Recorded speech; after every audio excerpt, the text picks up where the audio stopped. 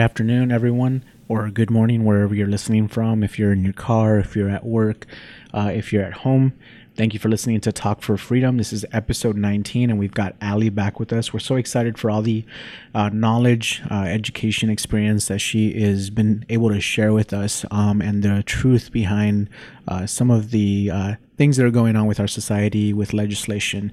We're going to have her back for this episode, and she's going to share a little bit more about what we still have to do to bring an end to human trafficking. So we're going to kick it off. Go ahead, Chuck.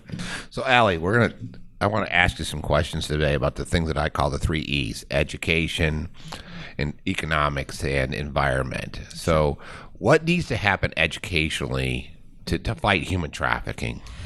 Well, I think that first, educating our communities and our families, our kids, about the social norms, right? So many individuals are so caught up in running here and there and taking their kids to the soccer practice, and by the time they get home and cook dinner, I mean, they're not having any FaceTime with their kids, right? Their kids are just on their computers or doing their homework. And I'm not saying that those aren't great parents and they aren't providing, the resources and the love that they need to their kids, but this is where vulnerabilities are built. Right. So we need to create, some type of programming so we can educate our families on how to help these kids navigate those social norms, right? And those cultural norms that we're sending out. But it's also educating ourselves about what those cultural norms mean, right? So if you look at all the Disney characters and all the girls and women in Disney, they're all depending on a man, right? For their happiness, like, Sleeping Beauty couldn't wake up without a kiss, and all these different messages, these cultural norms that we're sending our kids, what it means to be a boy, what it means to be a girl, what it means to be a man or a woman. I mean, these are the type of educational tools that we need, right? I know in the last episode we talked about toxic masculinity, right? And the norms that we're sending to our boys that could set them up to be not only exploited, because if you are not only exploitive, but also they could become buyers or traffickers as well. But also educating law enforcement, right? We're sending a lot of, great educational tools into our churches and stuff, but we're not actually going into the communities that are most impacted, right? So, I mean, we go to all these, wonderful churches and we educate the communities that have money, but are we taking that same information in the communities that are heavily impacted by trafficking, right? And socioeconomic stuff like that. So training our court systems, our judges, our legislators on what it is, our law enforcement on trauma, and what fuels that stuff. Right, and medical professionals, yes, and medical basically the entire community. Yes. Because one of the things also is to even go further is someone without an education nowadays in today's society is going to earn less than someone with an appropriate education or with a higher level education. Right. So that education can actually create economic opportunity. Right. And as we talked about in a previous episode, someone who's a survivor of exploitation may have a criminal history that excludes them from getting that higher education. Right. And and I totally agree with you on that, because so for me, I actually had gone to college before I got trafficked. And so when I got out, I thought, well, because I'd gotten that message from my trafficker for so long, you're not shit. You're not going to be anything. So I was going to go for, a higher paying vocational training. And there are high paying vocational training, right? But you can't get, even if college isn't for you and you get to choose if university and a bachelor's degree is for you, maybe you want to go into like CAT scans or MRIs or some type of vocational occupational type of thing, but even those are limited, right, with financial aid. Even welding school, you need financial aid. Barber school, you need financial aid. I mean, all of these are limited by a criminal history barrier, right?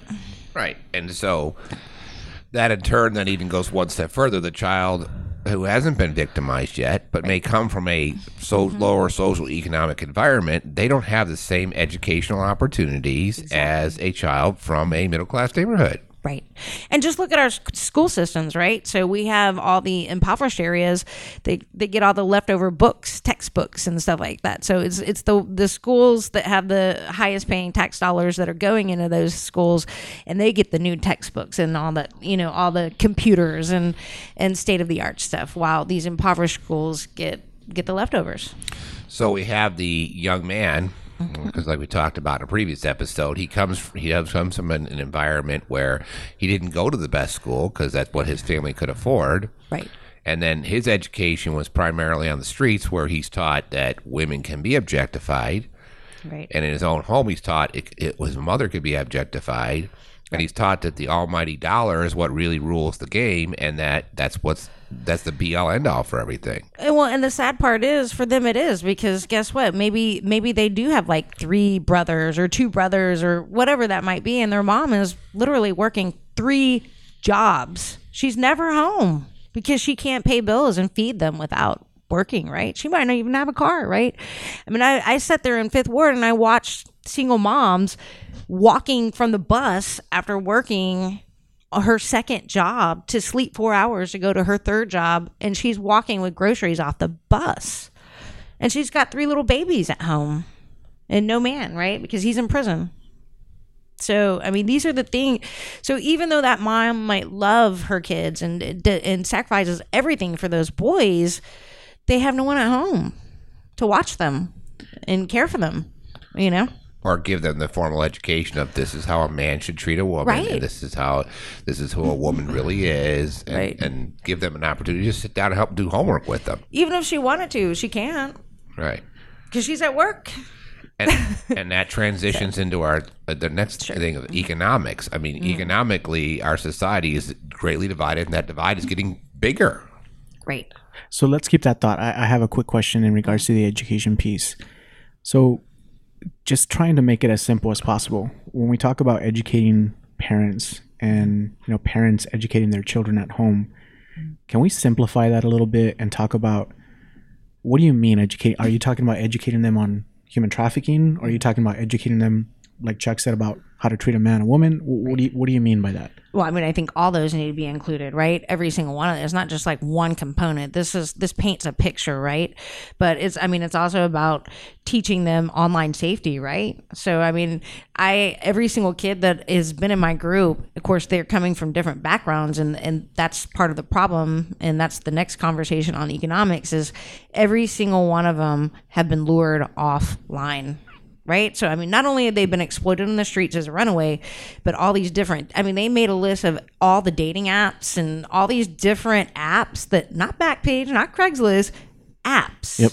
dating apps that they're on and being lured off of. Yep. So that's a Right? component that adds an even more dangerous component. We talk about society and how people think and all that, but then we throw in the technology that we have today and how social media is growing, and it's going to continue to grow. And there's all these crazy things. You go back to apps. I mean, I've heard of like a game. I think there was a game where kids can create an avatar and they can go into rooms and they can go and do this, build this, and make food and all that stuff. Well, there's pedophiles waiting in a room just to talk to them. There sure are waiting. And it's about spending time with your kids, right? It's not about how much money you have. I mean, yeah, that helps, right? But it's about actually having an opportunity to sit down and spend time and pay attention to your kids. Like if I'm sitting in an exam room or in a, sitting somewhere, waiting to go get a table at a restaurant, you see these kids like jumping up and down, wanting their parents' attention, and their parents are on their phone. So it's a simple conversation. I mean, we're sometimes. missing opportunities to spend time with kids, and that creates vulnerabilities. They might never been sexually abused. They might never been physically abused, but if they're not getting the love at home that they need, they're going to go somewhere else. Yep. And if they're not getting the appropriate supervision, they're not getting that love, they're going to go and do exactly what they see their parents doing. Right. And they're going to get on that phone. Right. And the traffickers and the exploiters and the pedophiles are all waiting for them. Oh, they are. They're everywhere on there. I mean, they're on apps that were made specifically for children. Right. And they're on social networks that were made specifically for certain groups, not having anything to do with sex, but they're there and they're waiting. And we also need to talk about the harms of pornography, right?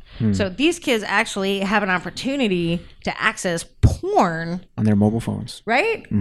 Just in an instant. While you're not paying attention to that, I mean, that could be more harmful and caustic than anything, right? You got your 9-year-old son you think he's just playing on his phone, playing a game, and he's looking at porn. And if he's not doing it on his phone, he's doing it on his friend's phone. Yes. Right. This is crazy, y'all. Right. And it's hardcore porn. Yeah, we are normalizing this for our kids. Right. Normalizing sexuality. Like this is They're learning about sex instead of from their parents or instead of in a classroom. They're learning about sex by watching porn. And that's not realistic. no, it's not. It's sure not. It's aggressive. It's violent. It's degrading. It's objectifying. It does. Because that's what sells. Sure. And it always goes for shock value, so it gets more and more shocking. And that you have a child who's very impressionable looking at it going, oh, this is what you're supposed to do. This is what sex is. Yeah. No, that's not. That's not sex. No. And it's framing what consensual sex is, right? Right. So that's part of the problem, right? So Yeah. if you have to pay me to have sex with me, that means I really don't want to have sex with you. Yep. So whether I have a trafficker or not, that is not consensual sex. Right? It's not. Yep. Right. And the thing that people most want in life is not sex; they want love. Exactly. Even the person looking to go buy it is looking Yeah. for love in all the wrong places. Yep. Yeah. Yeah. So parents, we're not saying you're bad parents. What we are saying is that in today's society, in today's world, there are a number of different places that your kids can get into that will get them into trouble. And so what you need to do is you need to be more vigilant. You need to be closer to your kids more than ever. You need to talk to them more than ever. You need to know what they're doing more than ever. I mean, there's also sort of things you can do on your phone. You can track them. You can do all this stuff. But sometimes it's just being close to them. Pay attention. Yep. Pay attention to your kids. Yep. Because you make yourself available, so just in case someone has taken advantage of them, if they feel as though they can talk to you because you've done that, you've invested that time and effort throughout their life, they're more likely to talk to you. You're safe. Right. Right? You're safe. And that can help get them the help. That will help get them the help they need earlier instead of far, far later. Right. And a great example of this, and it's at the further end of the spectrum, is I had a girl in one of my groups in the detention center that was in custody. She got released to her dad, which she had ran from for whatever those reasons were. And she just turned 18. And on Christmas Day, she Facebook messaged me, I'm in a hotel room getting high. And I'm about to turn a trick. She was 12? No, she just turned 18, Okay, but she was 17 in my group in a child detention center, right? Yeah. And that's a whole different conversation when they're phasing into the adult system, and it's just ill-equipped for that. But the point is, she felt, even though she didn't want my help, but she felt safe reaching out to me. But she didn't her father. You know? Yeah, you built that relationship with her. So Right. Not that I'm blaming him, but No. you know what I mean? And he's done everything that he could Yeah. in his ability to help in the best he can. But that's, and that's what happens. So when a kid's mad at mom for whatever reason or dad, and they put online, I hate my mom or whatever that is, not that y'all aren't going to argue or fight, but you also have to be in those spaces and create that time and, that are healthy as well. Because if you're not, someone else will be. Someone else will be. And they're just waiting. Right. They're waiting. Yeah. So we go back to now the economic part of it. What is that? So, and I find this really interesting, or do you want to kick it off? No, go ahead. Yeah. So, and I really didn't get it, and because I came from a family that was, upper middle class, but as a runaway, I saw a lot of poverty and disparity just because I was a runaway and had no resources. So I was practicing in survival sex. And then when I got deep in my addiction and I got deep in the gang, right, I was in the hood for 20 years, just missing in action. But it didn't really all come together for me until I did, I went to Africa. So I went to Africa and I see, coffee plant growing on a tree and just phenomenal fertility of the land and resources. And yet I see these people making $2 a day, right? And they're drinking, they're abusing their, domestic violence is at skyrocket. HIV is skyrocketing. I've never been to a third world country, right? And then I come back home to Fifth Ward. I'm like, wow, this is not much different. This oppression, maybe at a different scale, but this is absolute oppression, right? So this entire community is being oppressed, right? None of them have jobs. None of the businesses in their community are owned by African American people, right? They're all on the streets, right? And those that do have jobs are not good jobs, right? And it's just wow, mind blowing for me. Right, because they lack the economic opportunities. Right, exactly. So because they lack an economic opportunity, they're going to survive somehow. You got to eat. Right. And so criminality becomes a actual survival tool. Right. And we're criminalizing poverty. Right. And one thing you mentioned a few times, survival sex. Mm-hmm. Can you explain what survival sex is? Right. And so for me, as a runaway, when I ran away, I had no food, no clothes. I'm 12 years old on the streets of Houston at 2 a.m. No food, no clothes, no place to sleep, no cigarettes. All I had was my body and the clothes on my back. So but because I had been sexually abused before, sex was easy for me, right? Sex was easy to give up because I learned at a very young age that sex was a commodity. I was trained to believe that. And so when I had individuals ask me, hey, do you need a place to sleep tonight? I mean, I got a 30-year-old man picking me up off the street saying, what's wrong? Why are you out here? You want to come home with me? And then, telling me all the things that I wanted to hear. You're so pretty, and all those things. Yet he's feeding me and meeting my most basic needs. I felt an obligation, right, to have sex with this person because, one, I felt like he cared about me and he was my boyfriend. But that's what it is, right? You're meeting your most basic needs: food, shelter, water, clothes, place to bathe. I mean, you're meeting all those most basic needs by exchanging something of value, right? Your body. And so individuals might be forced to go in a commercial sex industry because they can't afford their bills with that job that pays $10 an hour or $9 an hour, and they got 2 babies at home. That's survival sex, right? And that's the very basic core of lack of economic opportunity. Right. Is that you learn that if you have no economic opportunities, that sex can be a commodity. And people are there to buy it. Right. That's where the problem lies in. And I've heard plenty of stories from survivors of, the first time they've exchanged sex for a commodity was something simple as a ride. Right. Or a burger. Mm-hmm. And we've had donors that have provided meal cards that we put into our care kits that we hand out to kids in the streets. And the understanding is that one meal means that's one less time they have to sleep with someone for something to eat. Exactly. And I can remember, especially because I ran away a lot, that's what I did, especially as a kid, being out on those streets. And Houston is no joke, right? On the streets of Houston as an 11-year-old and a 12-year-old. And someone, had the kindness to buy me a burger or, some Kentucky Fried, whatever it was, they bought me something. It's like, wow. I mean, I still remember that, right? Because I didn't have to exchange my body that one more time, right? That's why when I see homeless people, I don't care if you're going to go get high with it or you're going to go buy crack or get a beer. Mm-hmm. That's one less time you have to be sitting out here. Yeah, I'll give you some money. What I have. That's one less time you have to beg. Yeah. All right.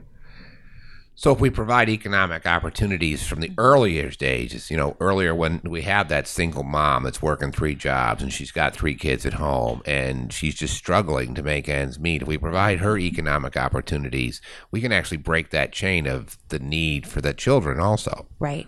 But it's not just about the economic opportunities, right? Because so many of them have been modeled abuse and stuff like that. So, I mean, they're just doing what they've been modeled, right? So now you have lack of economic opportunity, but you also have, generational factors that are leading into this. And it's more than just that, right? So when you have CPS because, she works 3 jobs, she's stressed out and she doesn't know how to de-stress. So she's going to just drink, right? Because that's what her mom did. That's what her dad did. And now she becomes, abusive as well. And whatever that way that looks like. And then CPS is called and their kids are taking, rather than helping her get better and be present in her kid's life, right? And make those changes. Now you're just repeating the cycle, right? Right. And then when she goes to court, she's sitting in a courtroom with a judge saying, why did you do this? Right. And the message being your kids got taken away because you're a bad mom and therefore you are bad. Right. Right. And we wonder why she crashes. Right. And that was her only tool, right? Was getting drunk, right? Like my only coping skills were mutilating myself, running away, and getting high. That's all I had in my bag. I can tell you that for years as a state investigator working those child abuse cases and working those exploitation cases, I used to tell parents all the time, when you come to court, you're going to get drug tested. Yeah. Know that when you come to court, we have a lab at the courthouse. We're going to take you down and we're going to drug test you. Don't do drugs. Right. They can't help themselves. And they would show up without fail over and over again. And we'd tell them, okay, we're going to the drug test, and you'd see their head drop, and they know they're going to be positive, and you come back out, and you say, I told you not to use. They can't Why help did you it. use last night? And Yeah. then over and over again, I just couldn't help it. Right. I mean, just like someone that has cancer, right? You just stop having cancer. Just stop. You can't, right? It's a disease, right? That has to be treated, Right. right? You can't just say to someone, okay, well, just get rid of your cancer. Sorry. You're on your own, bud. Be strong enough to overcome this. No, it's a disease, right? So without the education and economic opportunities, they're stuck in this continuous cycle where it just keeps going down and down and down. And we have their children learning this, and then we have the predators out there just waiting to pounce in Right. and offer that burger for an exchange for sex. And that's the entryway into Right. human trafficking. And not to mention, I mean, especially with, substance abuse and the opioid epidemic, I was on the streets and I was a heroin addict. I was on the streets with a mother that was being prostituted, and she had her daughter out there with her. Because I sold drugs before I was a prostitute. I actually had saw people that wanted to trade their kids for dope. It's like, wow, And I've actually worked cases like that where I've had survivors tell me that the first time that they turned a trick was because their mother told them, you need to go out here and you need to go do this so you can get mommy her stuff. Right. And that's the thing. Like, I had a girl in my group. She was 14 in a child detention center, and she disclosed to me that her mom trafficked her, for whatever reason. And not necessarily even for dope, right? I mean, just to make ends meet, right? The lights are out or whatever it is, right? You can do this. And yet you've got this mother coming to group therapy with this kid. Is that safe? I don't know. You know what I mean? I mean, what are we doing here? Right. These are broken systems. How do you break that cycle? Go ahead, Chuck. Well, we talked about it. Economic opportunities, but also on top of economic opportunities, it's educational opportunities. I mean, these moms and dads need to learn positive. What's positive? I mean, you can't, doing that to your child is wrong, but that goes deeper. That's because it's usually been done to them. Exactly. Hurt people hurt people. Hurt people. And then providing them the opportunity to change their life. So if someone then has the economic opportunities and educational opportunities, and yet they still continue to do criminal acts, Right. now you've got someone that needs to go and get away from society, and that's where incarceration is. That's getting someone out of society that's harmful to society. Right. But I think on a lot of nonviolent offenses, like, lower drug charges and things like that, behavioral health, like, stealing and all these different things. I mean, regardless of the economic opportunity, I feel like, or mental health issues, all these are fueled by trauma. Not all, but a large majority of them, whether you come from money or not. I mean, even though I came from a middle class family, my abuse led to my behavioral health issues. My abuse led to my substance abuse issues. And even if I had $1 million,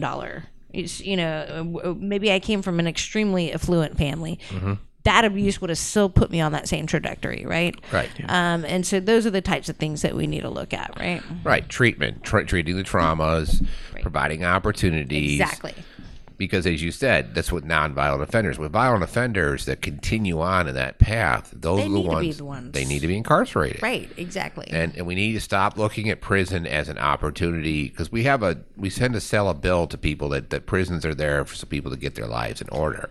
Well, state jail system, at least in Texas, was built for that, right? It was supposed to be built as an alternative to incarceration in the prison system, right, with rehabilitative services. Right.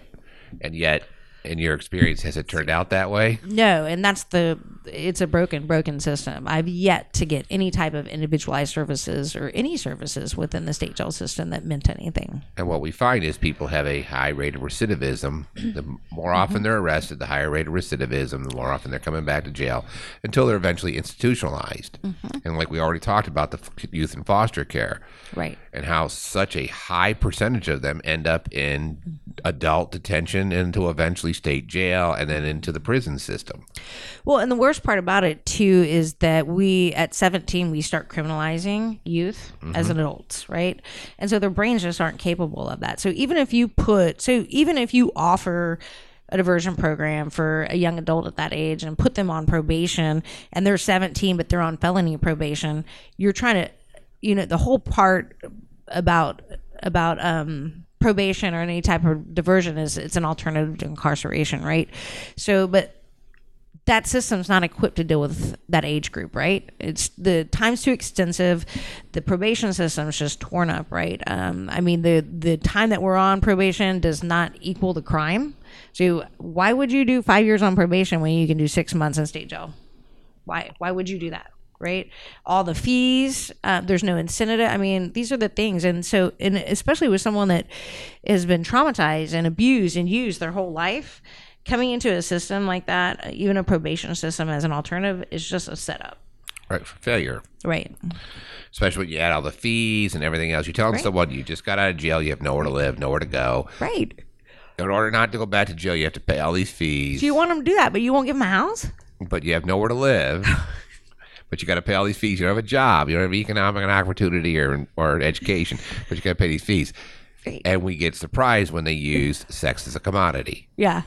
Or worse yet, and this is a true story, I have been in state jail many times, but upon release, this is the kicker in Texas. So at least in the TDC, you get a little check and you have to parole somewhere.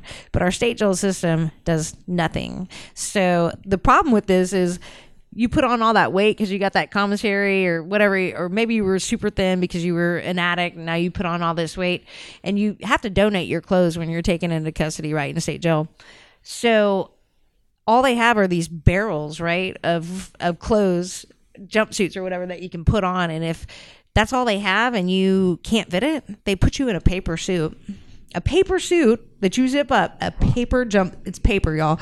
And worse yet, they put you on a bus, a Greyhound bus, not to where you live or anything like that, to the county where you caught that charge.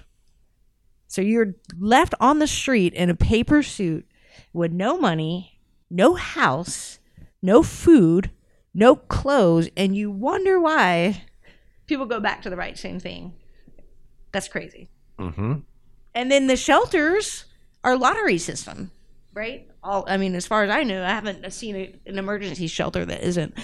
So you get off that bus at like 10 o'clock. Well, guess what? All those beds are taken at that shelter. Right. All those beds are taken, and maybe your record is not something that they want in there. So you've got that felony record, so you can't be in there. You don't even have clothes. You're in a paper suit. Right. Yeah. What? And that's why people turn right back around as soon as they get out of jail and go back to the same thing, because they're not set up crazy? for success. Yeah. Right. If you have no opportunity for success, then there you are. Mm-hmm.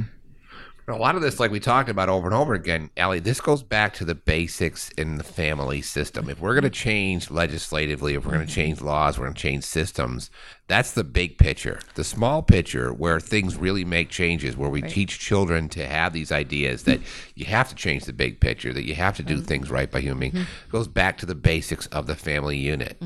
Right. And that's what we want to talk a little bit about right now is what do we need to do in the environment that we are in, our family units, our communities, our neighborhoods, to really start to get deep down into these youth and into these families and to change the system from within. Yeah, and I think that's a great question because it all starts in the community, right?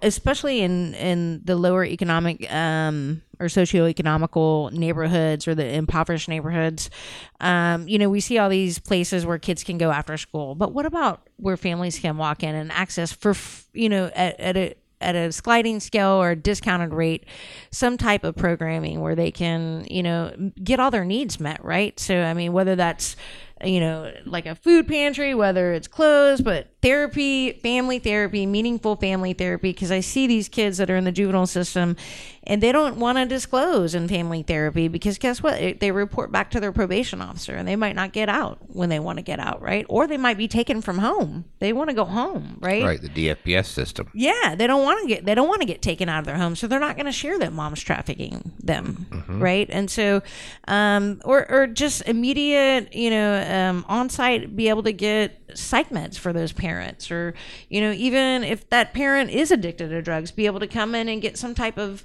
is it what is it? Methadone. Yeah, whatever that is, keep them to get to a place where they can start working on these issues, right? Right. So it's all about the risk and stabilizing that unit so that you can get to the core of those issues, right? Right, because the children learn in family structure, mom, dad, Right. brothers, sisters. They learn, those are the earliest experiences of how you treat another person. Right. So if they see their parents modeling inappropriate behavior, Right. they're in turn going to emulate that inappropriate behavior for the most part. That's all I know. Right. That's all I know. It's what you're shown. Right. Right. And then if their environment that they're in beyond that, their community, their neighborhood, is still emulating that same behavior, that becomes a cultural norm. Right. And it's the culture we have to change. Exactly. And that's why you see more African Americans being arrested than you do, individuals that are white, because they're on the streets, right? Because that's the only place they have to do their business, where you don't, I guarantee you there's a ton of white people doing just as much, right? Oh, yeah. It's just they have bigger houses. Right, exactly. Right. Because you go into these low income neighborhoods and those apartments are small. Right. They're tiny. Oh, I know. I've lived in them. Yeah. And they're gross. And they're gross. And they're not even livable. Right. And then you get someone. I've seen shelters cleaner than some of the places that are out there. And we look at that environment and we think the message you're giving is you're a have-not. Mm-hmm. You're not getting anything nice. Right. And if you want anything, you want to go live in the big house, you got to access what the people who are in the big house have. Right. And if the only access you have is sex is a commodity, you're going to go for it. You're going to go for it. Right. Right. Yeah. And we do see it in upper neighborhoods. We do see sex trafficking going on. Sure. As a matter of fact, in what I've known talking to survivors is that though that impoverished neighborhood might be where that victim comes from, that's take them to the not where they're turning the trick. Oh, I guarantee that, because you get more money in higher paying neighborhoods. Right. That those with the ability to pay for sex are comfortable in their own neighborhoods. Right. Doing that. And that's where the sex is sold. Right. Yeah, you don't do dirt in your own backyard. Right. Yeah. But that's what's happening. I mean, they're buying sex. Because your neighbor might see you.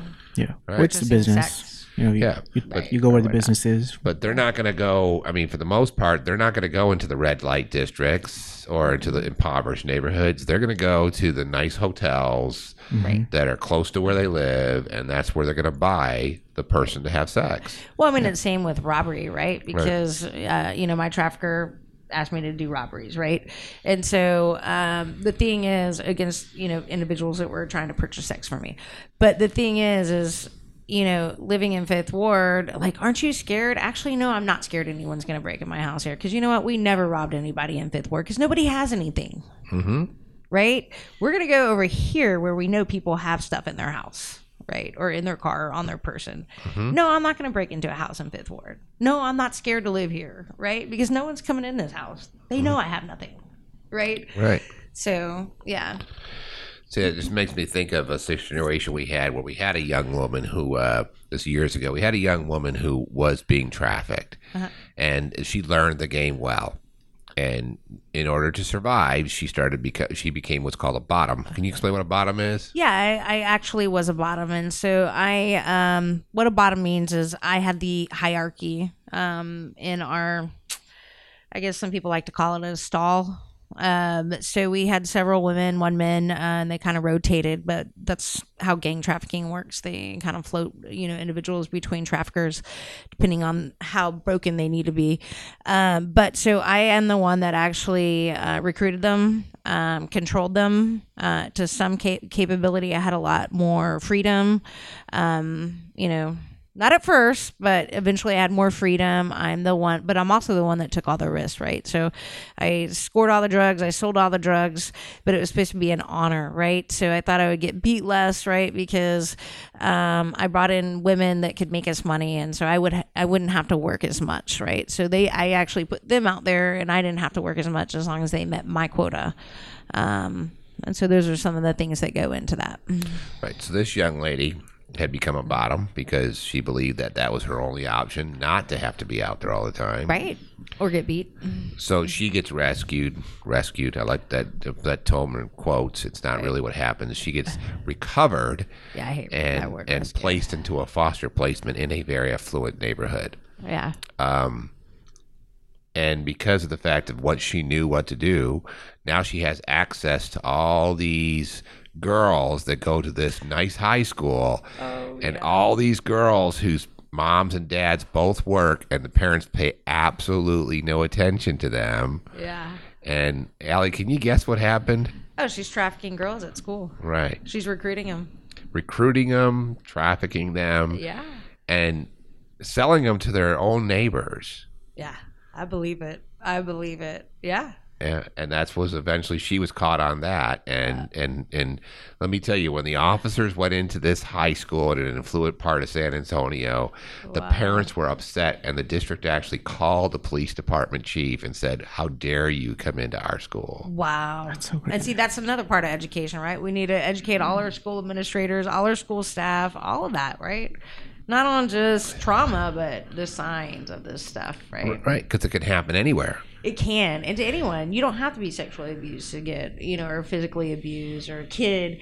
I had a woman that was in my group in a safe home here, in Harris County. She was 60 years old. Trafficked at 60 years old.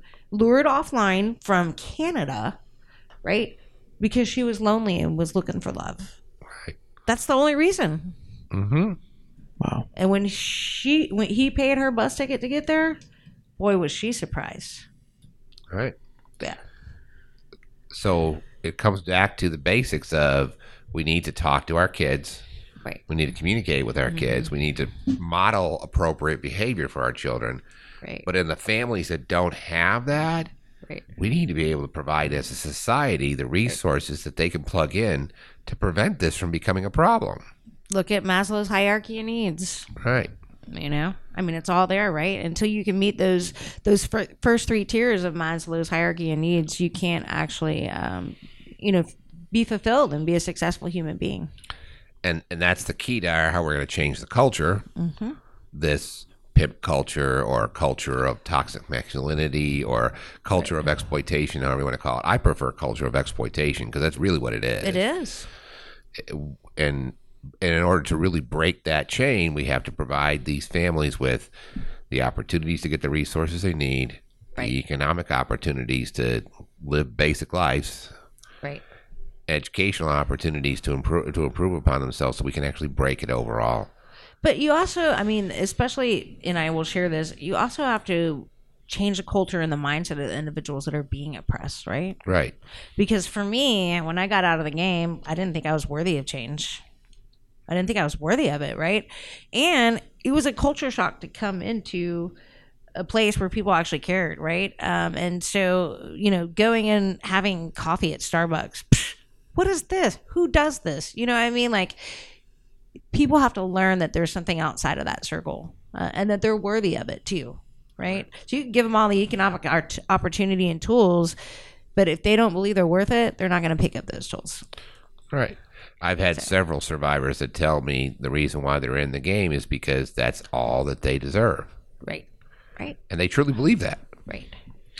And when you come from worlds where maybe you were told you were a mistake, or maybe Generations. generationally. Yeah. Maybe you were told you're a mistake, or you actually know you were a mistake because you were born to teenage parents that never planned to get pregnant. Right. Right. And so you come with that in your head and then think about the fact that they are abused or neglected as a child. They already think something's wrong with them, because I've never met an abused child that didn't blame themselves. Right. But you're going to lock them up and tell them they're a victim. Right. Okay. Yeah. Wow. So a lot of work again that has to be done. A lot of knowledge and education that you guys have been able to share. Ali, last final thoughts that you have for our audience on maybe just this one particular subject or everything we've talked about. No, I mean, for me, I think it's all about culture change, right? People, how do I end human trafficking? What can I do? There's room for everybody in this fight. And so like I said, there's room for everybody in this fight. You can make a difference anywhere. I mean, if it's in prevention, go volunteer with kids that come from broken homes. You know what I mean? You don't have to actually go out and, work in trafficking. I mean, that's a great way to prevent these things, right? Go spend time with kids that don't have anybody, right? This is a great way to start changing those things. Go spend time with families and role model to that mother or that father, or get them access to resources, right? I mean, these people come out into the community and try to access resources, and they don't have the capacity to navigate this stuff, right? Because they've been traumatized. You know what I mean? So, I mean, these are great ways to start. Yeah, I agree. I agree. And sometimes that's as simple as, and I know it's scary, but sometimes it's as simple as walking out of your front door and walking next door to your neighbor and knocking on the door and introducing yourself. Right. It's all about relationships. Yep. They got trafficked through relationships, and their escape is through relationships. That's right. That's powerful. That's right. Yeah. Any information, we've been calling you Ali, but Allison, Franklin, anything else that you want to share, with our audience? If they want to invite you to do some sort of training, where can they find you? Where can they reach you? Yeah, sure. They could definitely email me at my work email, and that's Alice A. Franklin, Texas, TEXAS, CJC.org. Great. She's a great resource. So if you definitely need her to come and train, your work at your work, or you are referring her to someone in your community, law enforcement, anything like that, definitely reach out to her. Chuck, any final thoughts from you? No, I mean, Ali basically wrapped it up in saying that we have to change this culture. And in order to change the culture, that's going to begin at home. Mm-hmm. Yeah. So let's do what we can. I think Ali said it best, there is a place for everyone. There is a part that everyone can play. And so let's do our part in our communities, in our families, in our homes. And again, we appreciate Ali. Thank you for being here. Thank you for sharing your story. Thank you for being vulnerable and honest with us, and sharing the truth behind everything. And so we appreciate it. Chuck, once again, thanks for the awesome work that you're doing.